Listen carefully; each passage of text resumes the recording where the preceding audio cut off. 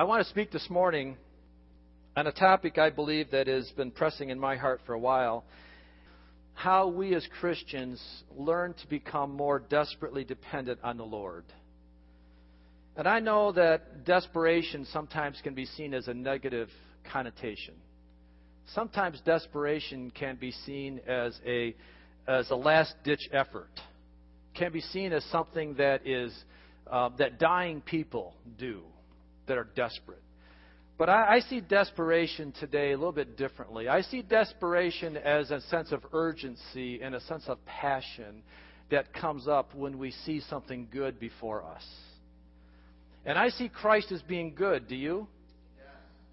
Do you see Christ as being something worth an urgency over, of something to be desperate over? Yeah, I do. And so that's the way I'm looking at this desperate dependency on God. An urgency that we just want to make Him our primary source of everything. And I think somehow the church, the American church, and obviously the people that make it up, I think we've developed a distorted viewpoint on what it means to be dependent on Christ. See, I think for some of us, we believe that the excitement level and the passion of Christianity and the passion of serving Jesus belongs to the new convert. Because I know I've seen it, and you probably have too, the one that is newly saved, how exuberant he is for Christ. How excited he is for Jesus. How quickly he will share his faith with somebody new because he's been delivered from a life of sin. He's been delivered from a life of hopelessness. And all of a sudden, he gets a sense of hope in him, and he gets excited, and he gets passionate, and he wants to share it with other people. See, and then us older folks, us more mature Christians, we say to ourselves, well, just give him time. He'll mature. He'll grow through that phase, and then he'll become like us. Oh, the poor man. See, that's the distorted view of growing up in Christ, is that they become like us. And we become more mature, and we don't need to have all that excitement anymore. And is that biblical? Do you see that in Scripture anywhere? See, and I think that we see things differently because our society has taken churchdom and made it boredom. It's made it, we come in and now we're mature Christians, and we come in and now we're pious. And we're proper. And we can't get too happy in church. We have to have a sorrowful look on our face. We have to be pious before God because that's the way God is. Where is that in Scripture? Where is that? Say anywhere in Scripture that we come into Christ likeness and we come human likeness. Where does that happen? I don't see that. And now I've even heard some preaching in some churches that the reason that we don't need the baptism of the Holy Spirit, that why the baptism of the Holy Spirit isn't for today, is because we've grown up through that. That the early church, when the day of Pentecost came in the early church, they were immature in their faith. And they needed to have the power of the Holy Spirit to give them a passion and urgency and a life-likeness of Christ. And so the early church needed the baptism of the Holy Spirit, but now we're enlightened. And we're grown up in God, and we don't need that anymore. We've matured through the need of having the baptism of the Holy Spirit. Where is that in Scripture?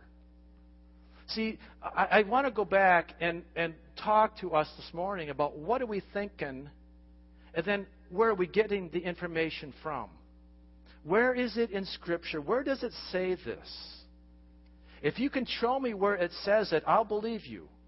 And I'll go right along with you because I want to read and I want to believe and I want to live what the Bible says, not what society thinks it should say.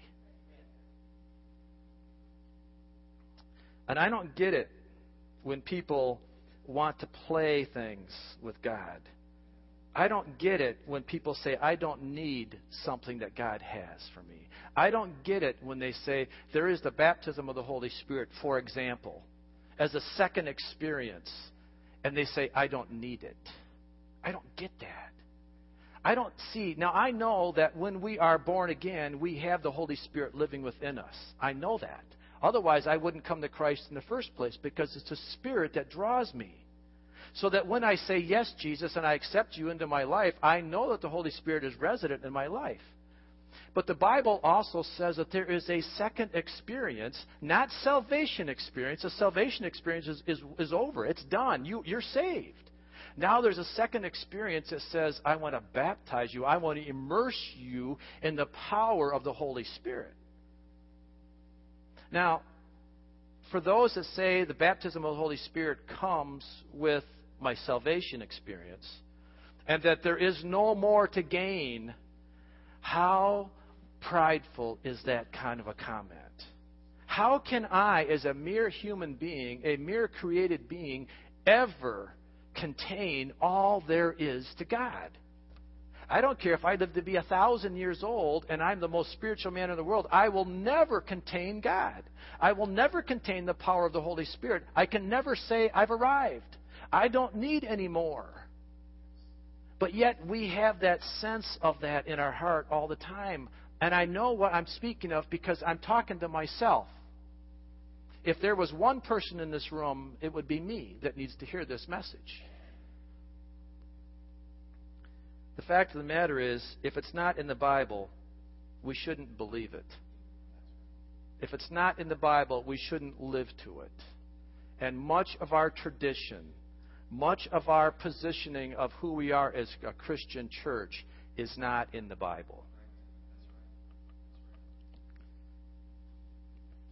And I think that coming to a point where we are going to be desperate for Jesus, and that we are going to not allow ourselves to be mature our way through this, I'll give you a little bit of proof that it's in the Bible that we don't mature ourselves through this, and it's in the life of Paul. 2 Timothy chapter 4, beginning at verse 6. This is Paul speaking. Now understand, I love the book of Timothy because 2 Timothy is Paul's last letter. He's writing it to Timothy, his spiritual son, that he's mentored and maturing through the faith. And Paul is writing to Timothy at the end of his life. This is the last letter that he writes before he's martyred, before he's died, before he's killed. And this is the tone that Paul is giving to Timothy. He says, "For I am already being poured out like a drink offering, and the time for my departure is near. I have fought the good fight. I have finished the race. I have kept the faith. Now there is in store for me the crown of righteousness, which the Lord, the righteous judge, will award to me on that day. And not only to me, but also to all who have longed for his appearing." Paul is talking about me. He's talking about you. It's not just for him. He's not saying I'm the only one. He says for anyone that fights the fight and finishes the race strong. There is a promise coming for all who have longed for his appearing. All right, and then he goes on. And then he goes on to his personal remarks. "Do your best to come to me quickly, for Demas, because he loved this world, has deserted me and has gone to Thessalonica. Crescens has gone to Galatia, and Titus to Dalmatia. Only Luke is with me. Get Mark and bring him with you, because he is helpful to me in my ministry. I sent Tychicus to Ephesus. And when you come, bring the cloak that I left with Carpus at Troas, and my scrolls, and especially the parchments." What Paul is saying here is, Tim, I'm dying. Tim, I'm at the last throes of my life here. But, I'm not done. I'm not done. I want you to bring me my scrolls. Now, his scrolls are the written word. The scrolls are the Old Testament scriptures and things that he's been basing his life off. And now the parchments are the New Testament that he's writing. He says, bring me my tools because I have work to do in my last days. See, Paul is not retiring here. There is no biblical principle of retirement, either socially or spiritually. Think about it. Retirement has come into our society. We talked about it, didn't we, Jason? Retirement came into our society by President Roosevelt. Prior to that time, we didn't retire. We didn't have a Social Security system. We worked till the day we died. Now, I'm not saying that you guys ought to get jobs. Don't get me wrong. Don't just hear the message, okay? The message is we stay productive through the dependency of Christ, and maybe it changes though from the person handling the shovel to the person praying for the one handling the shovel. All right? Now, we do have a change. We do have that. Our bodies do wear out.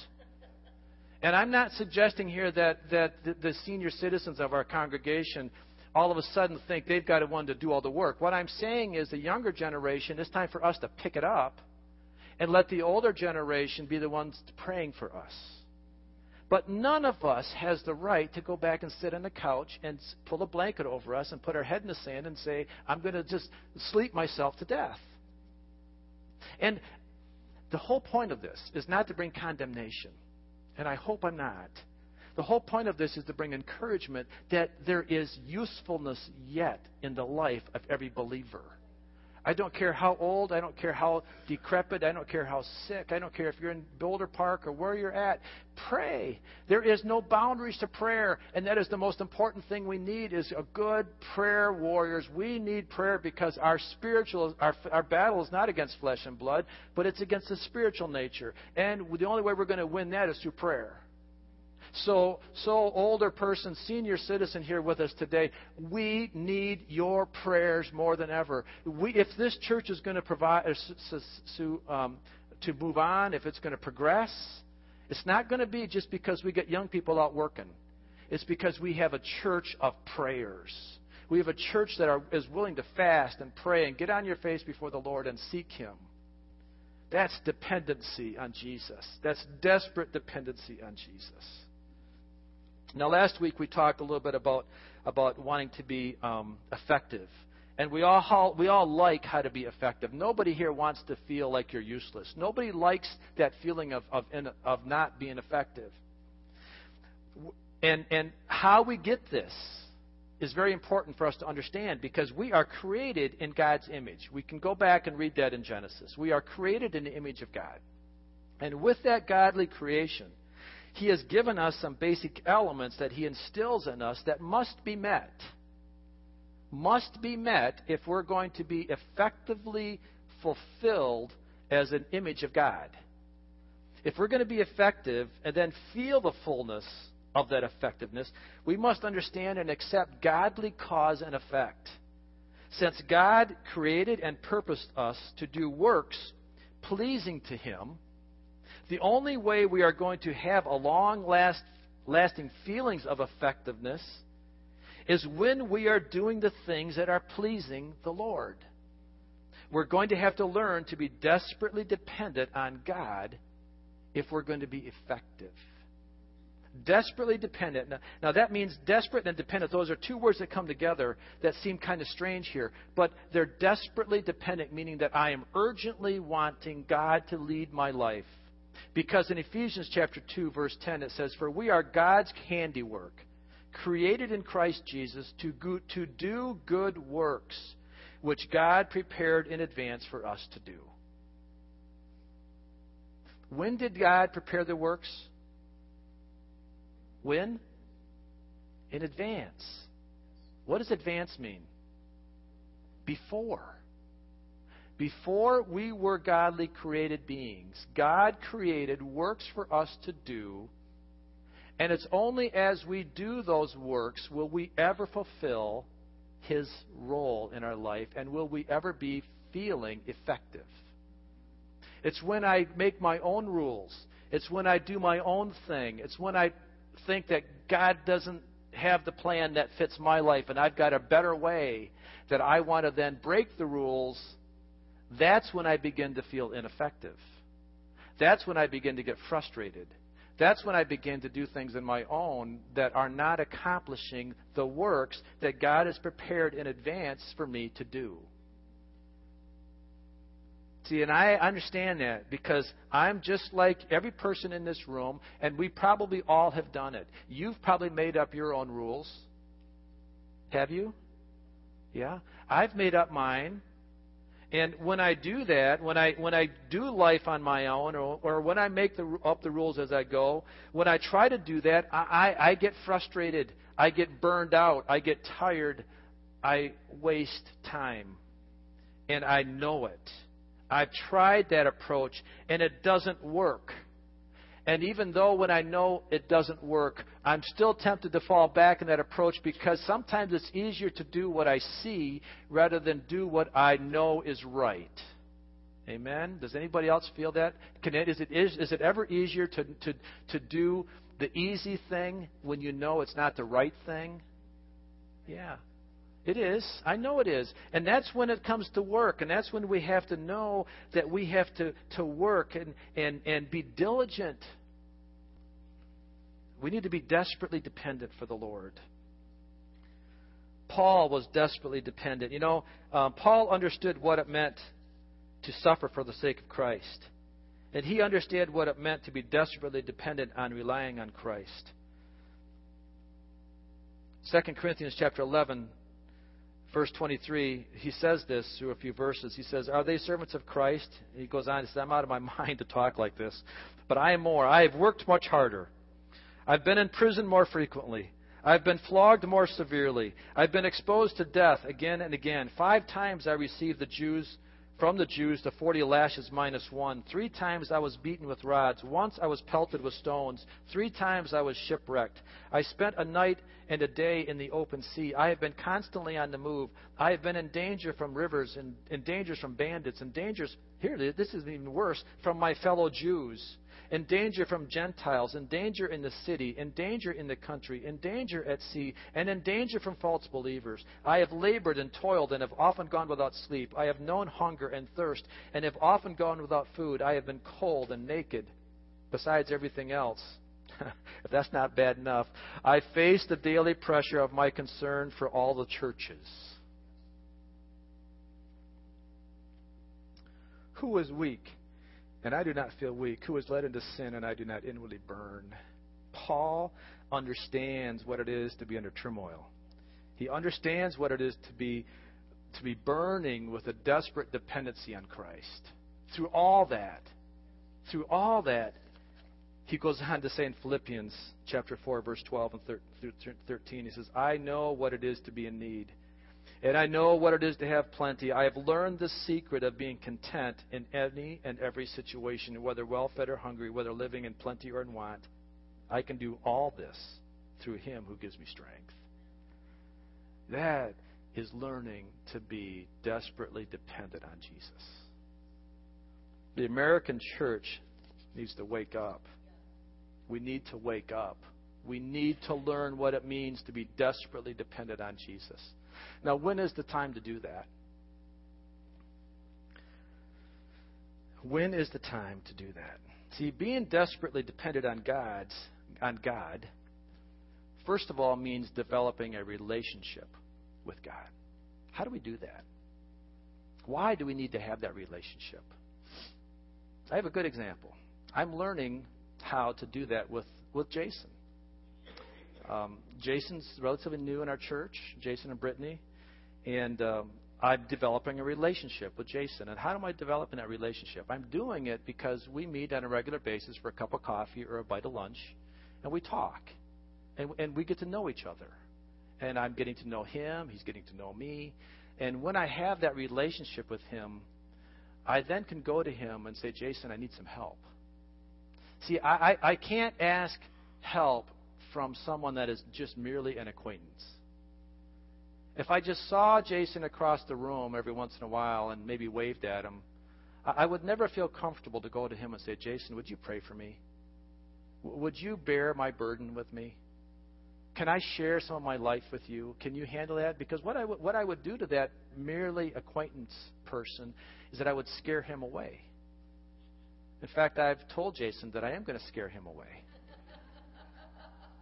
And he's still here.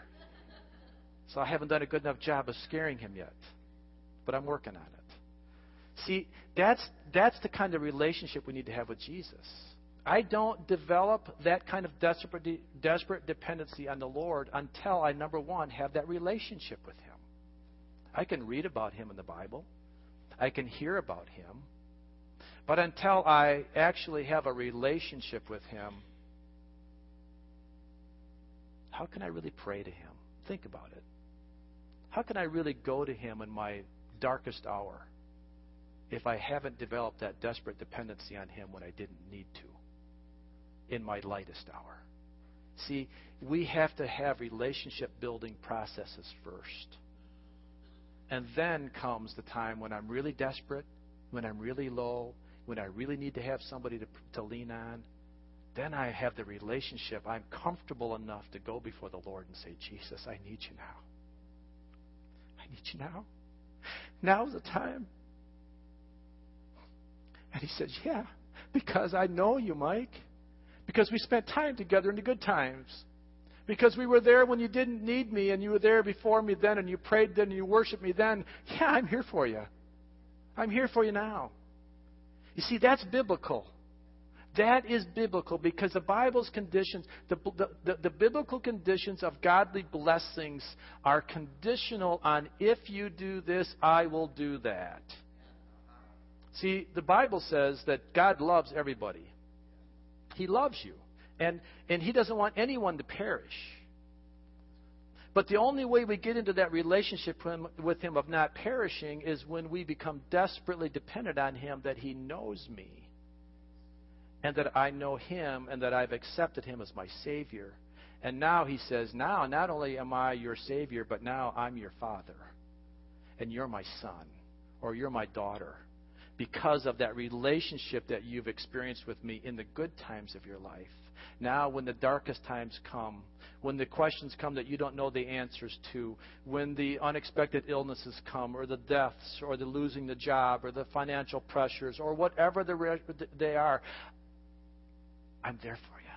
I'm there for you because you were there for me. And that's biblical, and there's nothing wrong with understanding that and believing in that. See, it goes about, it's like the story I heard about a farmer that had a bad roof on his barn. And it goes like this. He said he had every intention to fix the roof, but he just never got around to it. When the weather was nice, he found that there were other things that needed to be done. So he kept putting off the inevitable roof-fixing project. When the weather was questionable, he found every other excuse to do something different as well. And finally the day came when the rain came down in sheets and the wind howled. Of course, the roof was never fixed. And now it was too late. The water flowed through the leaking roof in multiple places, and much loss was as a result. The moral to the story is this: if you wait until the storm comes to fix the roof, it's too late. The damage will be done. The consequences of your inaction will cost you more than what it would have if you would have proactively been prepared. You know, that's just not a spiritual lesson, but that is a physical lesson in life. My wife teaches me that all the time. She's much more prepared than I am in many cases. And it drives me crazy. But she's so right in that. And so when we have a tendency to put off today, when we procrastinate, you know what the consequences of that is? Not good. Not good. And in our spiritual life, the same way. If I keep putting off developing that desperate dependency on Christ because things are going okay today, because I have enough money in my checking account, because I don't have any problems in my family, because I got a good job. See, I look at that and I'm thinking, oh, God is blessing me. I see God's blessing in my life. Do you understand that the devil has the ability to bring good or bad things? Yeah. He can allow things to happen to you that would be good if it meets his strategy to destroy you. His strategy never is ultimately to bring you anything good. His strategy is always to destroy.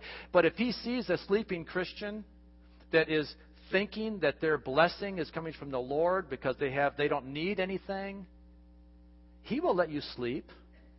He will let you enjoy life. He will let you go that way all the way to your death.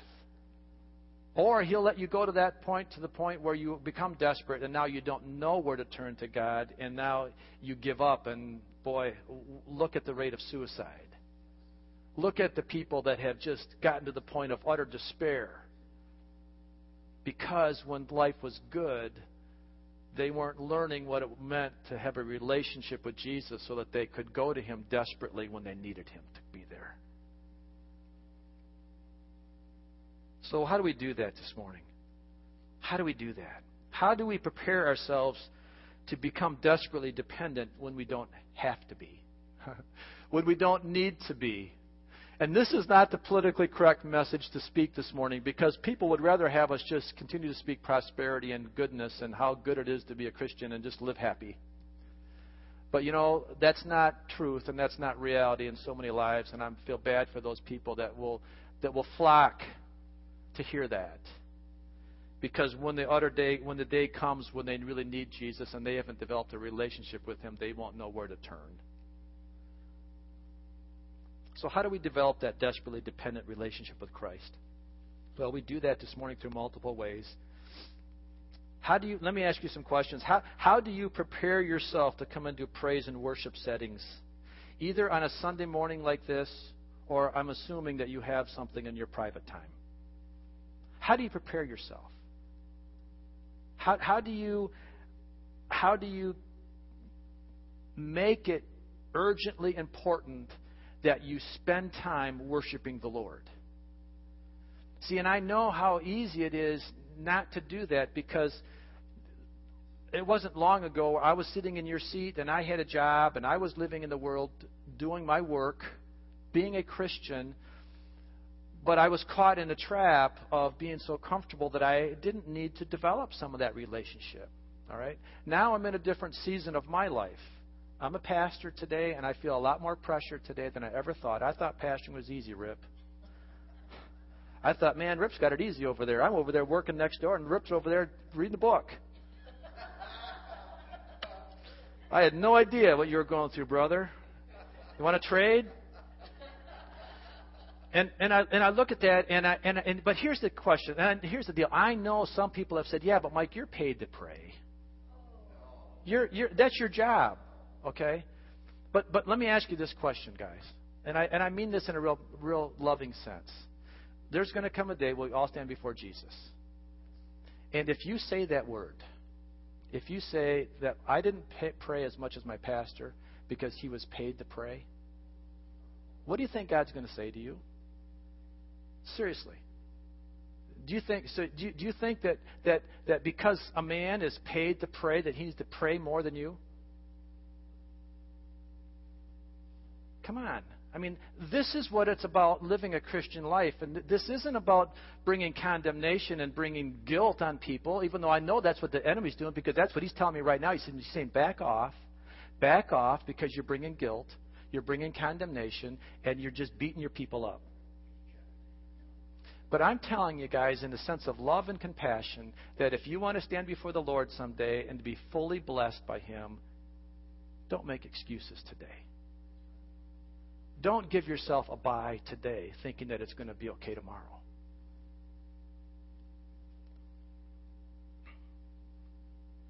Some of us, myself included, may admit that, and if we're honest with ourselves, that the thing that keeps me from developing a relationship with Jesus, I mean a real personal praise and worship relationship with Christ, are my feelings. My feelings.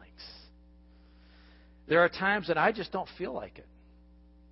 I'll be honest. There are times that I just don't feel like it. But as soon as I give in to those feelings, I've just given the devil a foothold in my life, because now he's knowing that if he can convince me to make my feelings over my knowing what I should do decisions, then he wins. All I've got to see, let me just give you a real crass example, real carnal example.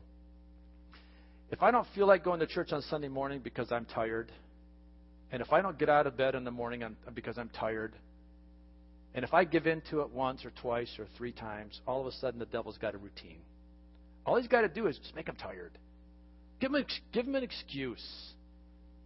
Maybe not just Sunday morning. Maybe it's getting up a little bit early to pray.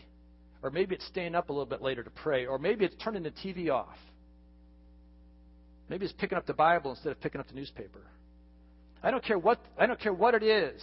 But if the devil can get us to think our feelings are more important than what the Bible says, he's developing a foothold in our life that will be used against you. And every time you give in to that feeling, you're just making it stronger for the devil and weaker for yourself. You're feeding the flesh man and you're starving the spirit man. And the man you feed ultimately is the man that wins.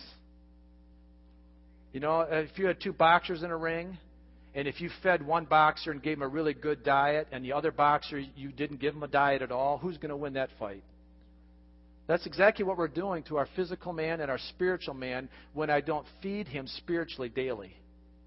When I don't feed him in the Word of God daily, when I'm not praying daily, and I'm not talking to maybe half an hour. I don't know what your time frame is, but you need to be eating daily spiritually, or your flesh man is going to overtake your spirit man, and you will not have a spirit life. You may come to church. You may sit in this church weekly, but if you don't have a spiritual life, you're just filling a pew. Where do these feelings of apathy come from? Where do these feelings come from? Well, can I tell you where they don't come from? They don't come from God. All right? The feeling of I don't feel like it does not come from the Holy Spirit. The Holy Spirit will not give you a I don't feel like it attitude. So if you're battling an I don't feel like it attitude, who are you listening to? Where's that coming from? It's coming from two places. It's coming from the flesh, and it's coming from the enemy. I'm not over-spiritualizing it because our flesh man is lazy. Our flesh man does not have a heart for the Lord. And the devil certainly doesn't have a heart for the Lord. So you're either feeling that from your flesh or you're feeling it from the devil, but you're not feeling it from the Holy Spirit. So when I have that feeling come within me, what am I better off to do? I'm better off to recognize that and to say, okay, flesh man, I put you down today.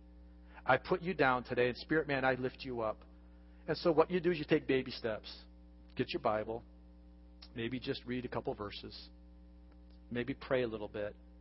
Okay, and say, okay, all right, that was good. That's good. Pick it up tomorrow. Do it again. Do it again the next day. Do it again the next day. And soon you may be reading a little bit more, a little bit longer. Get a good devotional.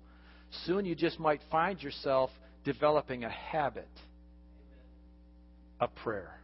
A habit of Bible reading. Habits are nice because habits allow you to do something when you don't feel like it. Habits are so powerful. Habits are so invasive in a life, good or bad. So pick a good habit. You can have good habits, and people can say, well, then it just becomes a ritual. So what? It's a good habit. Can you read the Bible too much? Can you pray too much? Even if you don't feel like it, you say, well, I don't really feel like reading the Bible, so now if I do it, I'm just giving into a habit. So what? That's a good habit. Because if you keep reading the Word, you know what? Something's going to come. If you keep praying, do you know what's going to happen? The Holy Spirit's going to rest on you. Do you know what? There's going to be a revelation that's going to come out of your life. Why? Because you developed a good habit, whether you felt like it or not. And let's move away from our feelings. Let's move away from that I have to feel something before I do something. You know, Jesus was not at all opposed to creating strife. He was not opposed to coming into a person's life and to upsetting the apple cart of people. Matthew chapter 10, verses 32 through 39 tells us a very disrupting passage. An uncomfortable passage. Jesus is saying this. He says, if you tell others that you belong to me, I will tell my Father in heaven that you are my followers. But if you reject me, I will tell my Father in heaven that you don't belong to me. Don't think that I came to bring peace to the earth. I came to bring trouble, not peace. I came to turn sons against their fathers, daughters against their mothers, and daughters-in-law against their mothers-in-law. That's easy. Your worst enemies will be in your own family. If you love your father or mother or even your sons and daughters more than me, you are not fit to be my disciples. And unless you are willing to take up your cross and come with me, you are not fit to be my disciples. If you try to save your life, you will lose it. But if you give it up for me, you will surely find it. Now, if we take that passage of Scripture out of context, this will blow a lot of people out of their theology. This will say, that's not Jesus. Jesus is a loving Jesus. God loves people. But when we see what Jesus is really saying here, what Christ is really talking to his disciples about, is that I require an undivided allegiance without exception from you. Nothing less. Where in the Bible can you tell me anything less than that? Where can you show me that the Bible says Jesus wants half effort? Where can you read in the Bible that he wants half of my time? Where can you read anywhere that Christ doesn't say, I want all of you because I was willing to give all of me? See, Jesus asked for unqualified allegiance, with the central point here is that our love for him and for God and his kingdom must take precedence over every other human relationship or human passion. Does that sound like desperate dependence on Christ? Does that sound like being desperate? Can you see where the Bible, where I can come up with this message out of biblical structure, saying that we need to be desperately dependent on Christ? There's a commentary that goes on that says that a disciple must deny himself or die to self-will, take up his cross, meaning to embrace God's will no matter the cost, and follow Christ. Is this desperate dependence? Wow. Something this serious must have a huge payout. If Christ is expecting so much out of me, he must have something in store for me, right? I would hope so. And you know what he does have for us? Eternal life. Eternal life. Eternal life. Can we grasp that? Can you grasp the significance of heavenly, eternal life? See, we talked a little bit about it in the Sunday school today because we finished up the last fundamental belief of our 16 doctrines, and it is a new heaven and a new earth. And when I can get my mind wrapped around what heaven's about, when I can get my mind wrapped around what it's going to be like 1,000,000 years from now, 1,000,000 years from now, how about 1,000,000,000,000 years from now? How about 15 trillion years, which is what our national debt is right now, by the way, $15 trillion. Imagine 15 trillion years from now. I have eternal life versus eternal death, eternal punishment. See, unpopular words today.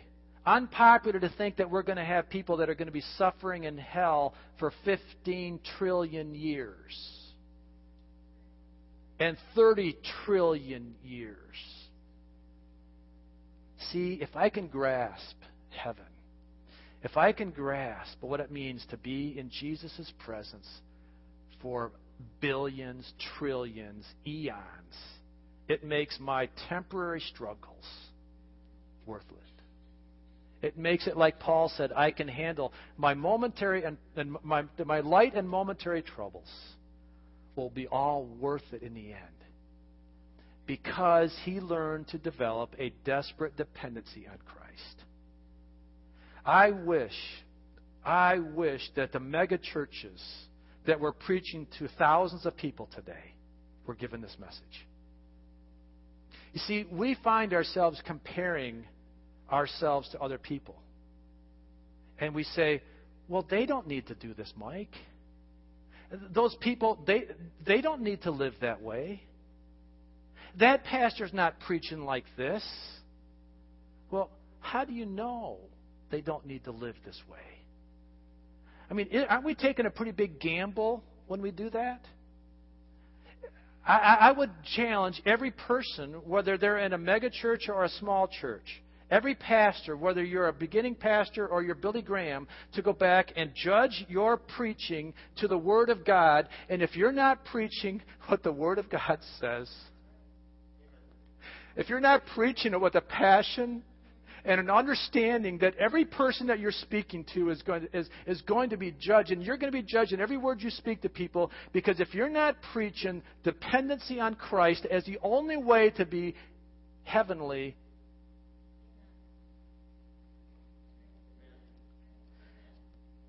I wish we could get that in our minds. I wish we could get that in our brains. I wish we could get that in our hearts and our souls.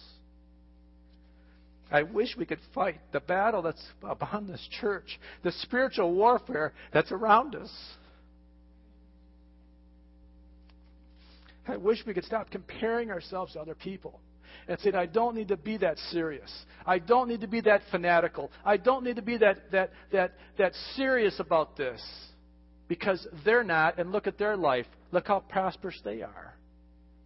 Look how happy they are. Well, there's two things you don't know. First of all, that person may be desperate dependently on Christ and you don't know it. That person really may be living a life that you don't know about because you don't know their prayer life. So maybe that person really is living for Jesus. Or maybe not. So here's the deal, guys. We don't grade on a curve. God is not going to come down at the end of the day and look at all the different churches and through all the different history and say, okay, now I'm going to say, what did you preach? What did you preach? What did you teach? What did you believe? Now I'm going to take the curve. I'm going to take the average there, and I'm going to make the passing grade based upon the average of what you preached. And those that preach a little bit better are going to get a little bit better, and those that preach a little bit worse, well, you might get a C. Or you might pass. No, see, it's a pass-fail with him. It's not a letter grade. It's a pass-fail. And what he's judging on is the Word of God. It's right here. It's right there. It's not about what's in here. See, these are my notes. It's not based on my notes. It's based on the Word of God. And so when God goes back and He judges things, He's not judging upon, well, what did Pastor so-and-so say? He's judging on, did you live up to my Word of God? Did you live up to my standards? F.B. Meyer says this, and I'll close with this, and we'll have communion. And then we'll praise and worship a little bit more. But F.B. Meyer writes this, and his thoughts regarding what Jesus and how Jesus challenged His disciples when it comes to being desperately dependent on Him. And he bases it on this scripture, Matthew chapter 16, verses 24 through 26. Then Jesus told His disciples, if anyone would come after Him, let him deny himself and take up his cross and follow me. For whoever would save his life will lose it, but whoever loses his life for my sake will find it. For what will it profit a man if he gains the whole world and forfeits his soul? Or what shall a man give in return for his soul? And this is what F.B. Meyer says. It is a beautiful privilege to work along with Christ. But we shall not serve in that blessed apprenticeship long without learning this lesson. He has no pleasure in service rendered to Himself or others that does not cost us blood. This is characteristic to His own service to the world. And you will find that He will soon drop you out unless you are prepared in your measure to surrender yourself to the bloodletting, which alone counts in the service of humanity. As we look out on society today, we can understand why so many lives are unhappy or unfulfilled or not effective. They have never learned that the secret of happiness or effectiveness is to give to the point of self-denial and self-sacrifice. As Philip Brooks puts it, they need something to happen which shall force them out on the open ocean of complete self-sacrifice. If only a slow, quiet tide or a furious storm would come and break every rope that binds them to the wooden wharves of their own interests and carry them out to sea. The soul that trifles and toys with self-sacrifice can achieve neither its true joy nor power. Only the soul that gives itself up forever to the life of others can know the delight and the peace which surrender gives. That in my estimation, is a great, long definition of what it means to be desperately dependent on Christ. You know, and I know this sounds like a hard thing to do. But let me tell you what we can do. Start one step at a time. Start one step at a time. Just begin to do today. And begin to decide to do tomorrow. And the next day, and the next day. One simple thing, and that is to read the Bible and to pray. And then let the Lord lead from there. I'm not giving you the rules. I'm not giving you the expectations. You can't live up to mine. I can't live up to mine. I'm just asking you to live up to what Christ is asking you to do. One step at a time.